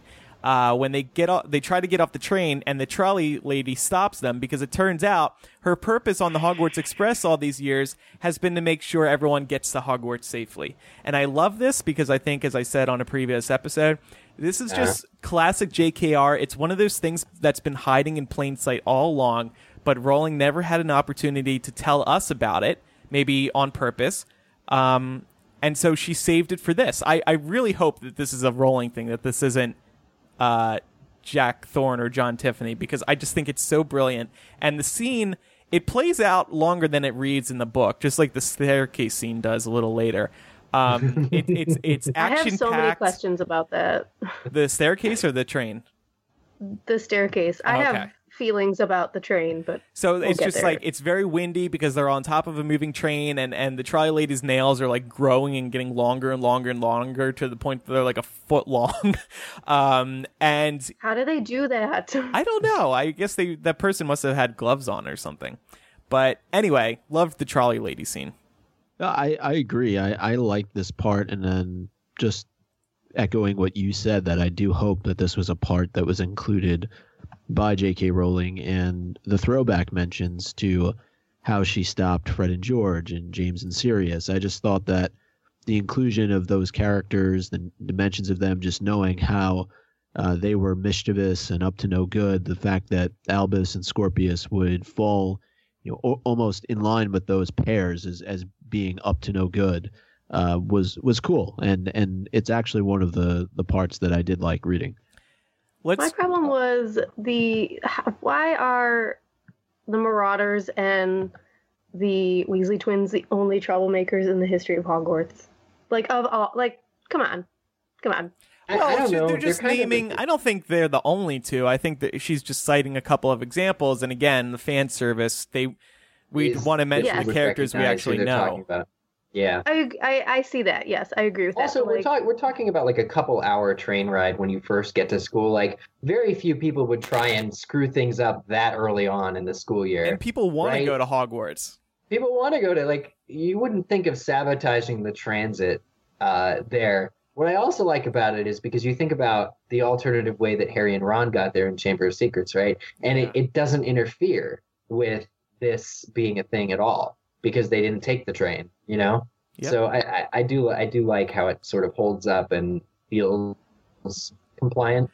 So Albus and Scorpius get off the train despite the trolley lady's best attempts at stopping them, and they get to Delphi, and she's got Polyjuice ready to go. She was apparently preparing it in advance. I don't totally get how this happens, because don't you need the hair of like Harry, Ron, and Hermione to have pulled this off? Well, she Yeah, could have there's gotten it a- along the way, and Yeah, I guess. isn't that what you add last? I think that's what it Uh, was. Yeah, in the books. Yeah. But there's all this talk about fish, and Ron eats fish sticks and fish finger sandwiches, and I don't care for it. But The preparation got glossed over a little bit. I know we keep talking about how like things seem to be convenient, so that was a little convenient. Well, so they were stolen. Delphi broke into Hogwarts, didn't she? Because Professor McGonagall at Hermione's all-purpose grand expectation meeting is talking about that lacewing flies and boomslang skin were stolen from the stores, but they're not specifically banned substances. So McGonagall didn't really think of anything of it, but she reported it to Hermione, who has used both lacewing flies and boomslang skin before to make a Polyjuice Potion, which, by the way, takes months to do, has something to do with the turning of the moon, as I recall. But it doesn't raise a red flag. This is Hermione failing, right? Where's academic Hermione here? Where she's like, oh, boomslang, this makes a recipe I'm quite familiar with. And it's not a good one. This is used to deceive. This is used to, cause security risk. And the Minister of Magic herself just ignores it. She has the ingredients said to her. So then Delphi, who never went to Hogwarts, has broken into Hogwarts, has stolen this potion, and all of a sudden we're led to Albus and Scorpius and Delphi, another trio, breaking into the Ministry under Polyjuice and breaking into an office in a Ministry under Polyjuice Potion. It's clearly a throwback. It's clearly a callback to when they do this in movie 7, or book 7, I should say. It does seem strange, and two of our patrons pointed this out. This first one from Matthew. Why does the Ministry not have protection against this happening? Protection of from people getting Polyjuice Potion and sneaking into the Ministry as somebody else. Because the Ministry, the phone booth, I think it is, says, "Welcome, Harry Potter, Hermione Granger, Ron Weasley." Right, And so it stumped should right be away. able Yeah, to I had detect, issues just with that. Just like in Gringotts, when you go through that water and it gets rid of the Polyjuice Potion. Yeah, the Thief's Downfall or whatever. Yeah. Somebody said it's actually it was also Matthew, that a private company like Gringotts has that feature. Why wouldn't that, especially after the Wizarding World War, why wouldn't all of the protections be implemented across the board? Also, Harry has a line to Hermione right when they get the time turner. He's like, I guess wizarding magic has advanced in the 17 years we've been Yeah. at Hogwarts. And I'm thinking, Harry, bitch, you were supposed to be on top of that. Like, if there's anybody who's tracking the evolution of magic, dark and light magic, how technology improves, how magic improves, it would be the Minister for Magic and the head of magical law enforcement. Nothing should stun these people. That's a very good Nothing point. should be surprising. Yeah. Thank you. But I do like how magic has advanced over the past 2-ish decades. I think that is cool and valid, and yeah, it goes into the whole time turner. Why time turners function differently now. But another thing is like why, and I think Eric, you mentioned this. Why is the Minister of Magic's office able to be opened with a simple Alohomora spell? Like we all did that in our Nintendo GameCube, Harry Potter and the Sorcerer's Stone video games back. Not as often as we Flipendo, though. Let's be real. Yeah, Which is right now on. canon. Right, Flipendo is now in this book as well. It would probably be Greg harder pointed to that break out. into the minister's office in a video game than it is in this book. Yeah, but nonetheless, they do get in, and there's one last challenge for them, and it can't be solved with an Alohomora. It is Hermione has the time turner hidden in a bookcase, and there's a series of riddles that they need to answer. And they do it. There's some complications, but they do it. This is a scene that I think worked amazingly on stage. They get sucked into the bookcases, which I don't think is even described in the script book here. Is it like hands reaching out? Yeah, Like- real hands come out and pull them in or taunt them, and then in a couple times they do get pulled in and then spit back out. It was really well done, entertaining to watch. So I'm sure this looked amazing from a visual standpoint, but my question would be, why is that not setting off alarms in other parts of the ministry? Why, why does Hermione's Apple Watch not go off and let her know that somebody's breaking into Apple her Watch. life? Apple Watches don't exist. Duh. Well, they should. It's what year is it at this point? But you know what I mean? I just think that the security around, and you all touched on this already, but around the minister's office should be at such a heightened level after everything that these three in particular have gone through, that anybody who's doing anything out of sorts inside of the minister's office, it should have been bells, whistles, whatever you want, going off like mad that should have alerted people to come to her office. And doesn't she have security outside of her office too? Well, look at Marietta Edgecombe.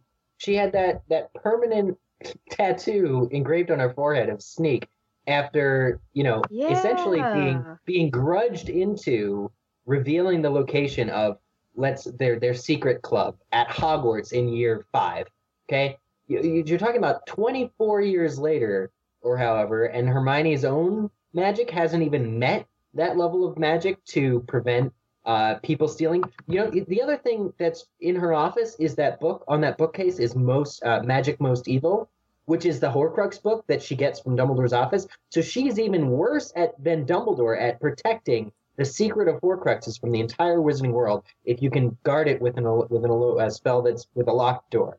I have to say, this whole library scene felt a lot like Bellatrix's vault, only less effective. Well, I mean, it's just, as always, right? The conflict works the same way. They just get in over their heads really quickly and have to do some fast guesswork. And they were fighting the room, but at the same time, I agree with Micah. Like,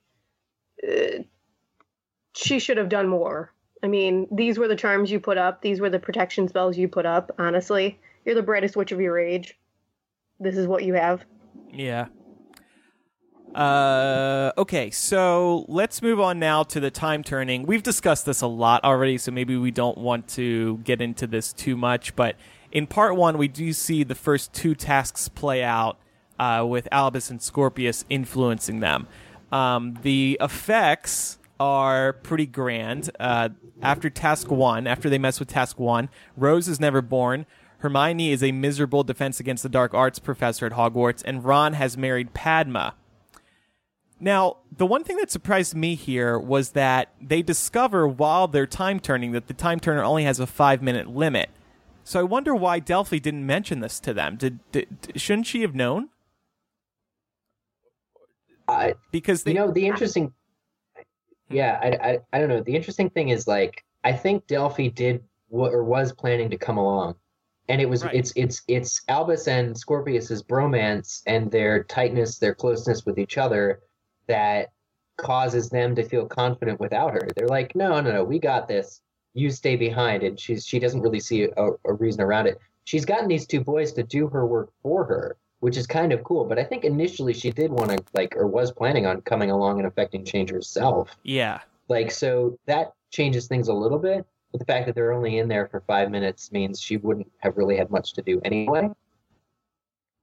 Yeah. So maybe she would have mentioned it, or she would have at least been there with them to experience it beforehand, if that makes sense. Well, and one of the things that I didn't like about when they do go back the first time is that they very seamlessly are able to disarm Cedric. And, again, you would think that there would be certain measures in place that would have prevented something like that happening, right? From the crowd, no less. I mean, thinking back to what happened in Sorcerer's Stone with Quirrell and Snape when the Quidditch match is going on, and Harry's kind of being flung around on his broom. You're talking about the Triwizard Tournament, the first task. Anybody in the crowd could have stood up then and tried to influence the outcome of the task itself. So I just thought that was a really simplistic, kind of cheesy way to have an impact on the outcome of task 1. You're so right. Like, everything in the Triwizard Tournament was under intense scrutiny, specifically because the Triwizard Tournament is never safe. So that year they would have had all of the things in place, to prevent and furthermore, and it would have launched an investigation. Ludo Bagman says, Cedric's been disarmed. Unless the dragon casts Expelliarmus, you have to investigate that.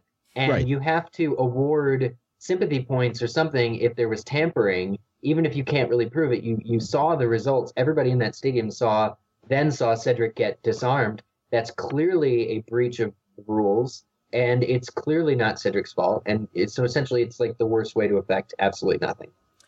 What I did like about this, though, is that it's not immediately apparent that things had changed once the Yes. time turning expired, until Harry mentions Albus is in Gryffindor, but it's only mentioned in passing, and you may have glossed over it originally. Or like Albus, you may have thought, oh, he's just threatening to move him into Gryffindor to keep him away from Scorpius. And then we hear Wait, about... doesn't Albus break his arm? Like, yeah, he does, yeah. the first time. Something so, like, seriously that- happens. That's how he ends up in the hospital wing, yeah. And then we hear about Ron Padma, and then we hear about Hermione being single and miserable and teaching there at Hogwarts as Albus sees. So you kind of slowly realize it. There were gasps in the audience when the Ron Padma thing came out. And their son Penju, right? Panju, yeah, which Panju. has caused controversy as well, because apparently that's not a real name. But that's another Well, discussion. But again, here's where the writing gets a little bit flimsy to me. So because Hermione came across Albus and Scorpius dressed as Durmstrang students, she decided that Durmstrang was up to something after the first task, chooses not to go to the ball with Victor Crumb, and then because Ron never gets jealous, they never get married and have a child. Hashtag time traveling. Think about what it does to Hermione's character. This is from our patron Vijaya D, who says, Hermione, after all the talk about The Cursed Child as a play being progressive and having a black Hermione and all of that, they take away all the progress right in the scene they're talking about this alternate reality by making her a woman who can't succeed without a man by her side. So without Ron by her side, Hermione has not only just become less successful, she's not Minister for Magic, but she's an angry Snape-like teacher who is incapable of feeling, all because she didn't have this man. It's one reading. It's one way of reading this. Because that's who Hermione is without Ron. That's who Hermione is with, and it's boiled down. It is boiled down to just her missing Ron, but you have to think that there are other factors that changed by extension of not being with Ron, and also Ron aside, her life just played out differently. But yes, that is a good point, because it's kind of like they're saying Hermione needs a man to be happy. It is kind of like this is where the story gets very fan fictiony for me, because it's what people wanted or what could have happened. Yeah, or the way that different people may have written the different outcomes for these characters under different circumstances, and I think that it doesn't feel like J.K. Rowling at this particular moment of the story. Yeah, I mean, I like that Karkaroff. I like that there was this investigation into Durmstrang boys, exactly what we're talking about, which leads to Hermione distrusting Crumb, which leads to all this happening. I liked that there were repercussions of Albus and Scorpius's presence in the past that were felt. But even for Ron, he married the first girl he ever went to a dance with. I understand that technically happens in the normal timeline as well, because he went, he and Hermione had a big something to do with that dance or whatever. But it still feels like it's not giving enough credit to what would have inevitably happened over the course of the next 3 years at Hogwarts through the Wizarding War. There would have been other opportunities to bond. I don't buy Hermione as the Snape-like character. I think for the play it works. I think for the play it's interesting to toy with the characters in this way if there's no consequences. And I think it's possibly foreshadowing Snape himself's eventual resurgence. And this Hermione's jarring. It's sad. This Hermione's, kind of heartless and hopeless, really. Yeah. But it's obviously meant to illustrate something that none of us needed a lesson in, which is that there's consequences to time travel. But this is far lighter than what happens the next time when one of our characters is blinked out of existence. Right. Yeah, right. So in Task 2, the result of Task 2, Scorpius returns alone and Voldemort rules the world, and Umbridge is headmistress of Hogwarts. # Voldemort and Valor. And there's Voldemort Day, and that's the cliffhanger at the end. It's Umbridge saying, "Oh, it's Voldemort Day," and Scorpius is like, "Voldemort Day," and then you see, I guess, what is it exactly? The Dark Mark or the Voldemort? What does the book say? It says, Parseltongue whispers grow louder and louder, grow monstrously large. Giant banners with snake symbols upon them descend over the stage. And this is the logo that is sold on a T-shirt at the beginning of Part 2. I'm pretty sure I mentioned that. I saw this T-shirt in person last week. It was awesome. That was the spoiler shirt I mentioned previously and on Twitter that they were selling. And I thought that was a really good idea. It was kind of like Voldemort Day had taken over the whole theater. And it does like on the walls. Mark. And yeah. The shirt looks like the Dark Mark kind of, but it's angular. Yeah. But as much as I enjoyed the play experience, I did not like this as a cliffhanger because everything... So remember, I saw part 1 on Tuesday, and then I saw part 2 2 days later on Thursday. I didn't feel like I was wrapped up in like, ooh, what's going to happen next? Because you knew that of course they were going to get out all of this. Of course Albus was going to be brought back to life. Of course Harry Potter wasn't going to, it was going to be fixed so Harry Potter didn't die during the Battle of Hogwarts. It just didn't feel cliffhanger-y to me. So I was bummed about that because I was looking forward to spending the next 2 days kind of speculating like, oh my gosh, what's going to happen? But the answer is, more time turning, and then things will be back to normal. So that's part 1 overall. I know we tried to hit on the bigger points, but There's one more thing I want to hear your guys' thoughts on, specifically the dream sequences of Harry back with the Dursleys. What did you guys think of that? Did you like them? I kind of liked them, so I wanted to get your guys' thoughts. I liked it. It spoke to Harry being haunted about his past right now. The scene where he wet the bed was particularly sad because it was just like that was Harry at his lowest. I feel like he was just in a really rough position, and he's being reprimanded by Petunia.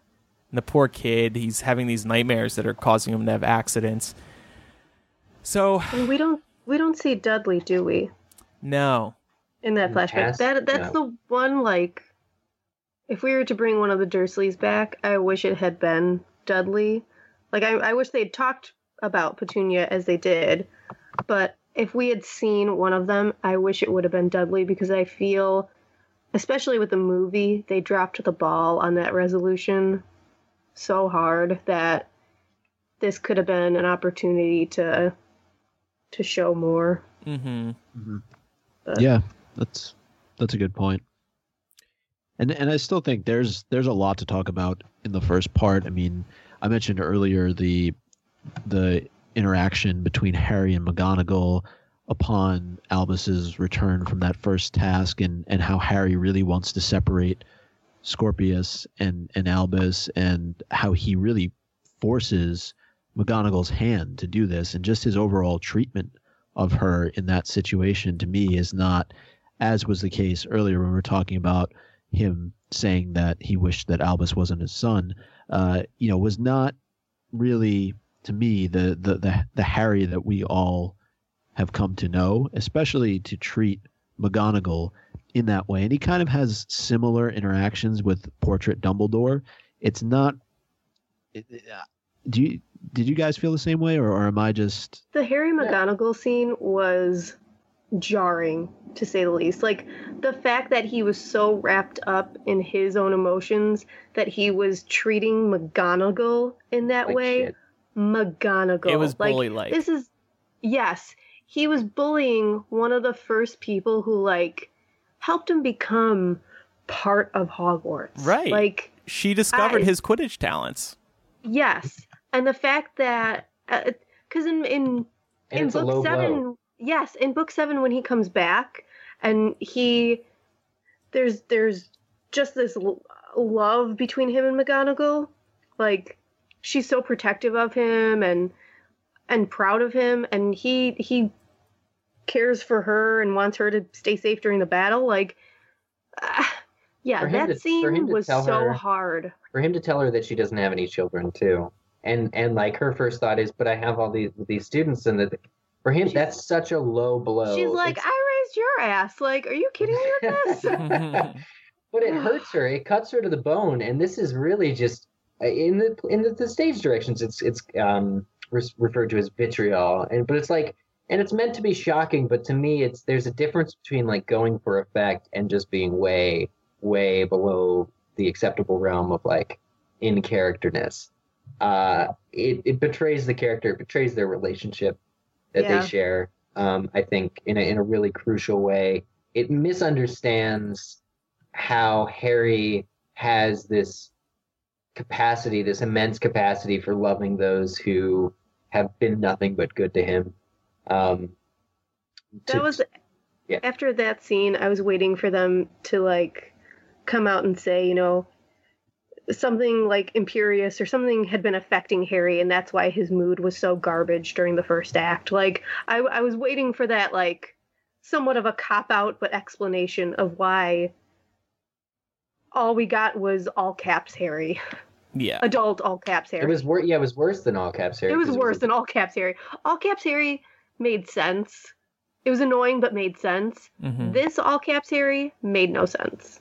Mm. There's one more thing I want to pick your guys' brains about, and this is the movement of the giants and the trolls. In addition to Harry's scar hurting, which I'm not sure makes sense, the original future in this world before Albus and Scorpius changed things. Hermione approaches Harry in his messy office and says, "You know, there's some interesting stuff in these documents. There are mountain trolls riding Graphorns through Hungary." This is from page 30. "There are giants with winged tattoos on their backs walking through the Greek seas. And the werewolves have gone entirely underground." Okay, first of all, I want to talk about... But wait a minute. There are really giants who have winged tattoos, as in augury tattoos, on their backs that have been observed in real world, have been observed walking through the Greek seas.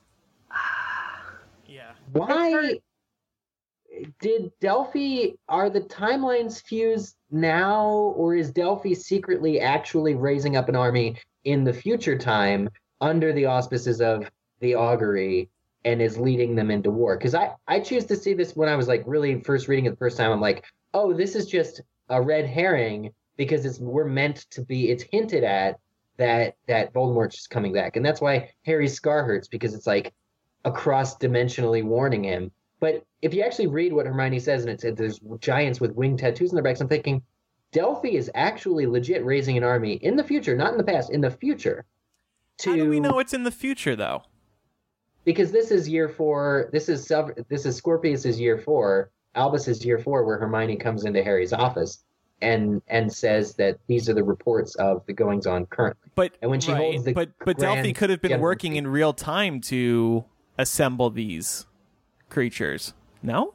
Yeah. Well, but that's what I'm by saying the future, I simply mean not in 1981. Oh, yeah. Not in 1994. Yeah.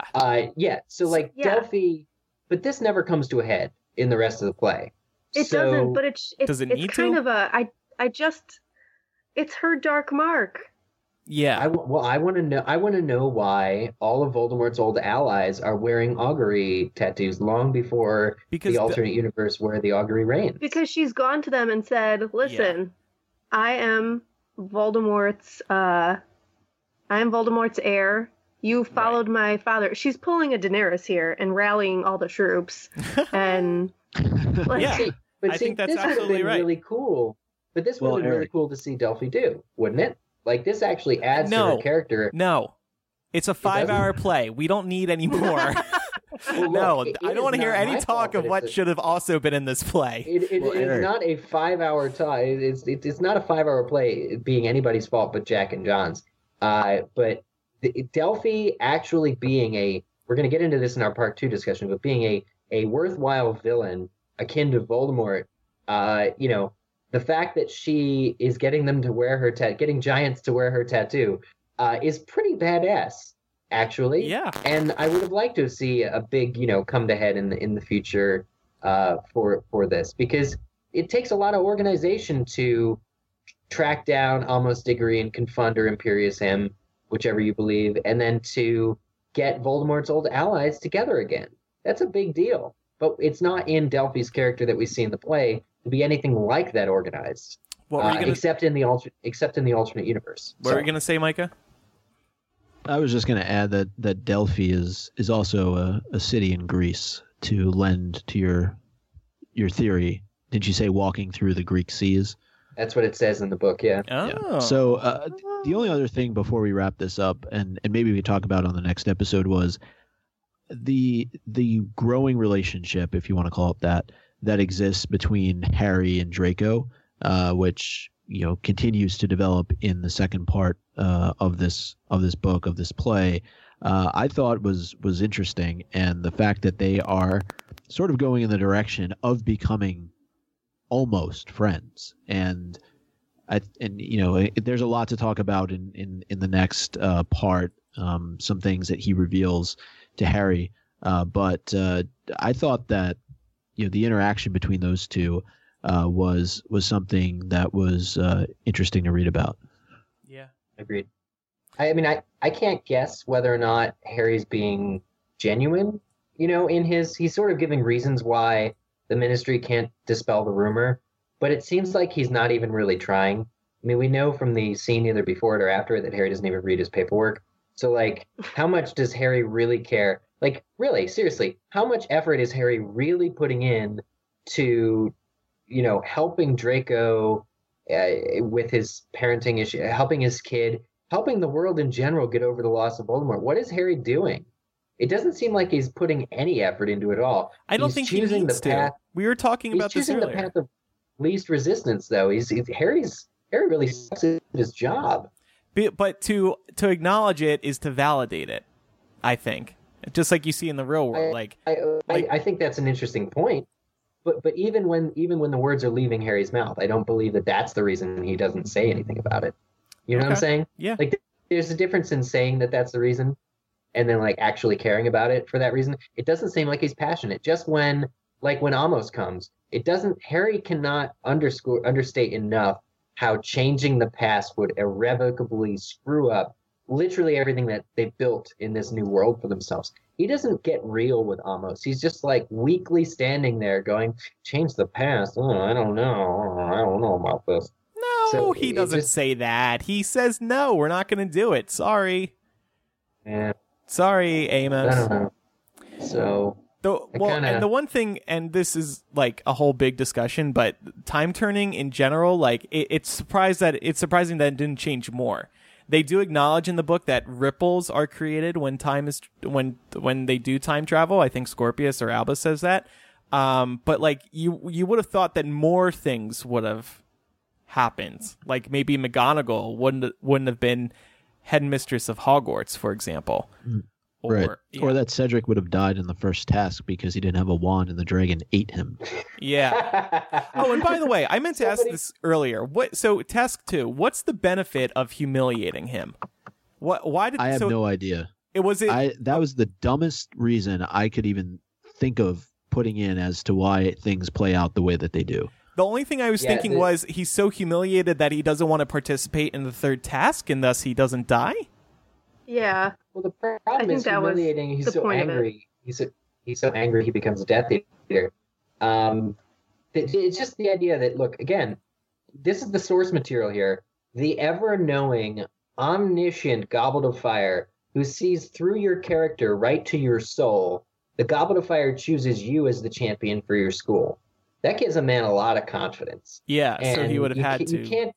You can't just very quickly dispel that by the malfeasance and by tampering. I don't know. I think I agree it creates an angry Cedric, but I think that what they're doing doesn't Death make Eater angry Cedric. I don't know that it makes a whole lot of sense. I do think the one thing that they did that was smart was they were able to focus in on a character that we really did not see much of during these tasks, with the exception of the final one. So we don't really know, because we were inside the tent with Harry, how Cedric was able to accomplish and defeat his dragon, and we don't know what took place out when that was going on. Same thing with the lake. Even though they're all there, our focus is really on Harry. So the writing was smart there in terms of, there could have been somebody who disarmed Cedric that we never even read about in Goblet of Fire. There could have been, Cedric. But I think though with the second task, right, we would have read about if Cedric, floated to the top and it's just, and Dumbledore didn't see two other kids in the water. I mean, it's just, I don't know. Let's just wrap this up. So there's a hopeful thought. And I hope we haven't presented too negative a view of this play. As I said, half of us here on Eric, this panel. you have no room to talk. I'm saying I'm hoping that you guys made what I said better. Oh, okay. But Katie Hale, patron, replied in a long post, but said it's a hopeful thought. I hope Cedric's rock dog wasn't eaten by the dragon. Oh, puppy. Puppy. So let us all let that be our hope. I don't know, Andrew, was it? Did you see on stage? Was there actual dragon? No, I think there was fire though. I think you saw fire. Cool. Well, yeah. They couldn't loan the dragon from the Wizarding World in Orlando and bring him in for the play, but speaking of that, when Eric and I did the Escape from Gringotts ride last week at the Wizarding World, there's a scene with Voldemort and Bellatrix on the ride, and I thought, oh, that's appropriate that they're together. Maybe that's what right They after didn't say that when we were there. Yeah, Oh and my come God, to think of that's it, great. Bellatrix looked pregnant. Just kidding. That's a rude thing to say. wow. Oh wow. Actually, I think Delphi was in the background. Boom. Maybe, but I agree. I mean, I think there's always going to be differing opinions, and it's not right for us to, if we do have strong opinions, to sit back and just kind of give in to saying that, oh, it was great and we didn't have any issues with it. I think that, it was a pretty balanced discussion. We talked about the actual story itself and some of the issues that we had, but You're right. I think it's a representation of how people ultimately felt about reading this book. And I mean, I've seen people who have really enjoyed it, and I've seen people who have probably gone further in terms of their extreme views than we have on the podcast. So Yeah. but I know we also heard from a number of listeners on Twitter.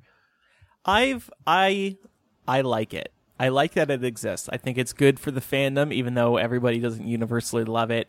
I think everybody should see this play when they can get the opportunity. It's starting to sound like it may be in New York next year, which will make it easier for Americans to see it. Even though, by the way, tickets may be hard to come by for the New York show. They started selling another round of tickets for the UK through the end of 2017. They sold out within the first day or two.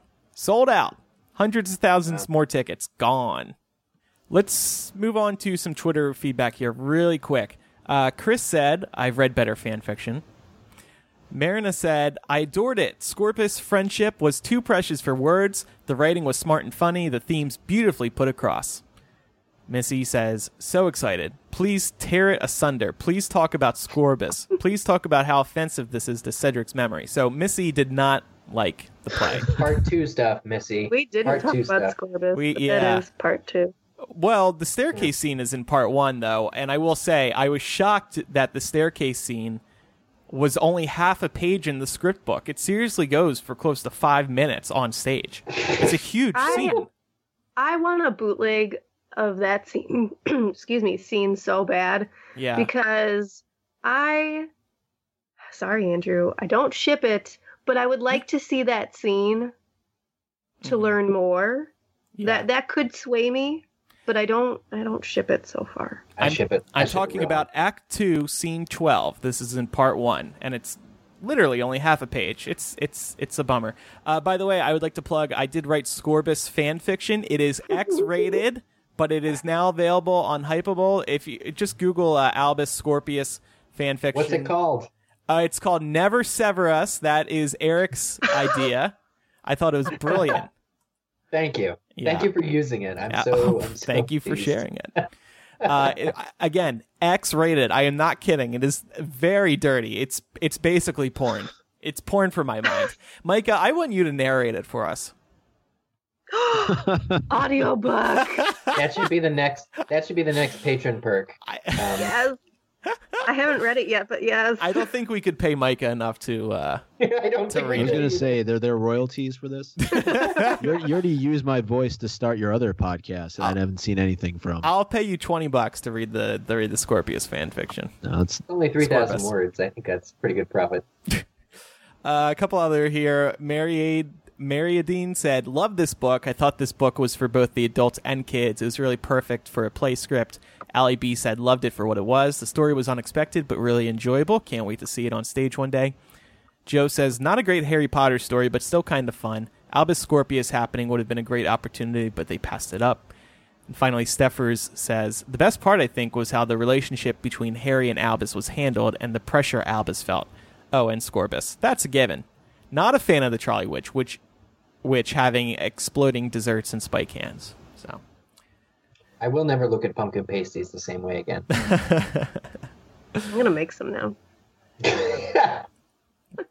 and finally, He was we got killed. an email from the blind reader Randy, who we mentioned on the last episode. He said, "Even though there was no audiobook, we still went to a midnight release party and got our copies of The Cursed Child. I had held out hope that there might be a way to read the book ourselves. Instead, we had to find somebody to read it to us. Because of that, it could take us weeks to read." He said he also looked for a Braille copy and had no luck. The National Braille Press out of Boston, Massachusetts, which has all the previous versions of the books, would still need the written permission from the publisher to make a Braille version. So, but he said, on a positive note, the four of us who are blind that went to the release party were among the first 5 to receive our print copies, which was absolutely hot rockin'. So, signed Randy, Sarah, Gerard, Matt, Karine, and Leslie. So, I yeah. bet if they started like a GoFundMe or some type of petition for J.K. Rowling to see that Braille is needed for this, I bet we could get one going. Yeah. I would Because recommend I agree with that. reach out to Joe on Twitter. Yeah. Finally, a couple show updates here. On episode 299, we will be discussing Cursed Child Part 2. And then episode 300 is just right around the corner. It's going to be our first episode of September, just in time for the new term at Hogwarts. Finally, quick exciting. plug. Oh. Patreon.com/MuggleCast. It's too late to get a t-shirt at this point, but if you sign up, you will receive signed album art plus all the other benefits on Patreon, While including supplies last. bonus MuggleCast, bonus vlogs. Eric and I recorded a vlog down at the Wizarding World. We tried to do it vlog style. It turned out okay. I'm so sad they didn't have hot butterbeer for you. I know. We're also doing chapter readings on there, and I think just a few minutes ago, Micah promised that he's going to read my X-rated Cursed Child fan I fiction. think that's on Patreon. happening. I think Yeah. that's really Thanks, a thing. Micah, for volunteering. That's very thoughtful of you. You're totally gonna do that. This is my favorite thing ever. Remember Micah's Corner, where Micah would read fan fiction? Wasn't it fan fiction that you read?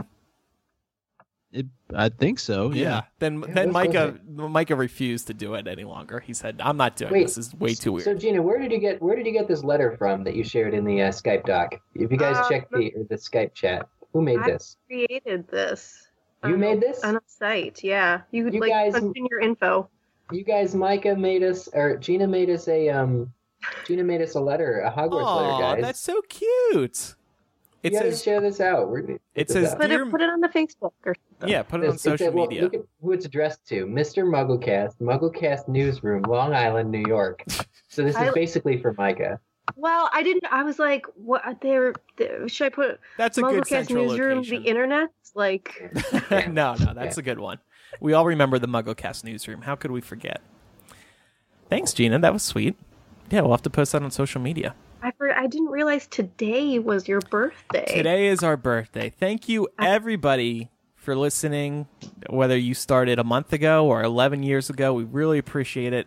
It's always been a pleasure. It's always nice to hit this anniversary to remind us how long we've been doing this and all the friendships we've created, all the good times we've had together.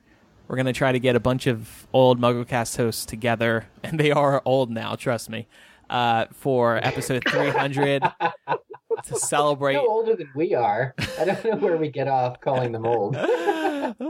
they can't defend themselves since they're not here. So, so we're gonna try to get as many people back in some way for episode 300. It's gonna be like fan service for MuggleCast. Like, we're gonna recite old lines, and we're gonna bring back old plot points from MuggleCast, even if they make no sense in the context of everything. Okay, I'm deciding this right now. We're going to open up the MuggleCast PO box to collect birthday cards and wishes from anyone who wants to. Right? Can we do this? Because Oh my god, what is that? We already have it. That's Eric's fan overheating from the thought of opening the PO box. Oh yeah, my fan on my computer. Sorry about that. But no, okay. MuggleCast has an address now. It's a box that we've been using to ship out album art cards. And if you want to send us, you don't have to, but if you want to send us some birthday wishes and let us know what the show means to you physically, you can do that. The address that I'm about to give you is 100% real, and we'll read your stuff on episode 300. I'm just making this up as I go. But I'll show you guys what people send us for episode 300 when we record in a couple weeks. So the address is MuggleCast, 4044 North Lincoln Avenue, Box 144, Chicago, Illinois 60618. And you can send us your thoughts and maybe real Hogwarts letters if you want on MuggleCast's 11th birthday. If you put a $20 bill in the envelope, Micah will read you my Cursed Child fan fiction. Oh my god. Personally, he'll call you. I will make sure that this money gets to Micah. No joke. He's going to need it for Yeah, therapy yeah. after he reads it. Oh. It is in Chicago where I live. I will be the recipient, so don't send anything gross or like gooey, please. But yes, that is the MuggleCast PO box. We've had it for a while, but it exists mostly to serve our Patreon. We will put the address on the website. And don't send money. Just really No, don't he send was money. joking. I'm not joking. No. Send money. That's it. I'm gonna keep it if we get money. If you send money, I will Pass hop it on along. a Patreon video and I will make it rain. No, I want them to send money purely to get Micah to do this. Yeah, it's just for our birthday celebration. But really, Come if on, you're thinking Micah. of sending money, just join our Patreon because then you'll get album art and all of our magical digital features. Yeah. Patreon.com/MuggleCast. Check that out. But yes, that box is 100% real. Send stuff. Thank you, everybody, for listening. We will be back later this month for probably another 2 hours to discuss Cursed Child Part 2, and maybe we'll try to get to a little more news too. There's been some interesting news, including some good Fantastic Beasts stuff. So we'll have to catch up on all of that on our next episode. Thanks everyone for listening. I'm Andrew. Micah? And I'm Gina. Thanks again, Gina, for joining us. Thanks for having me.